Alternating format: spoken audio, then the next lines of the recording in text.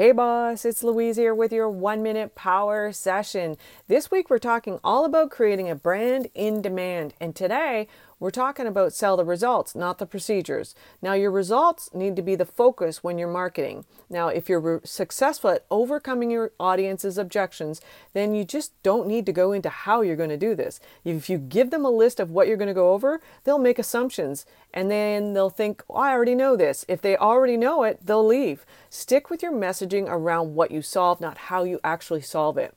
What they're actually looking for is a guide, someone who's been through what they're going through at that present moment that will actually help them stay accountable so that they can actually achieve the result that you've achieved. It's that simple. So remember, sell the results, not the procedures. Now, if you're stuck and your business isn't growing as fast as you want, then you need to get out of the solopreneur spin cycle and join our solopreneurs at our live Uncommon Brand events by going to louisecorville.com to learn more.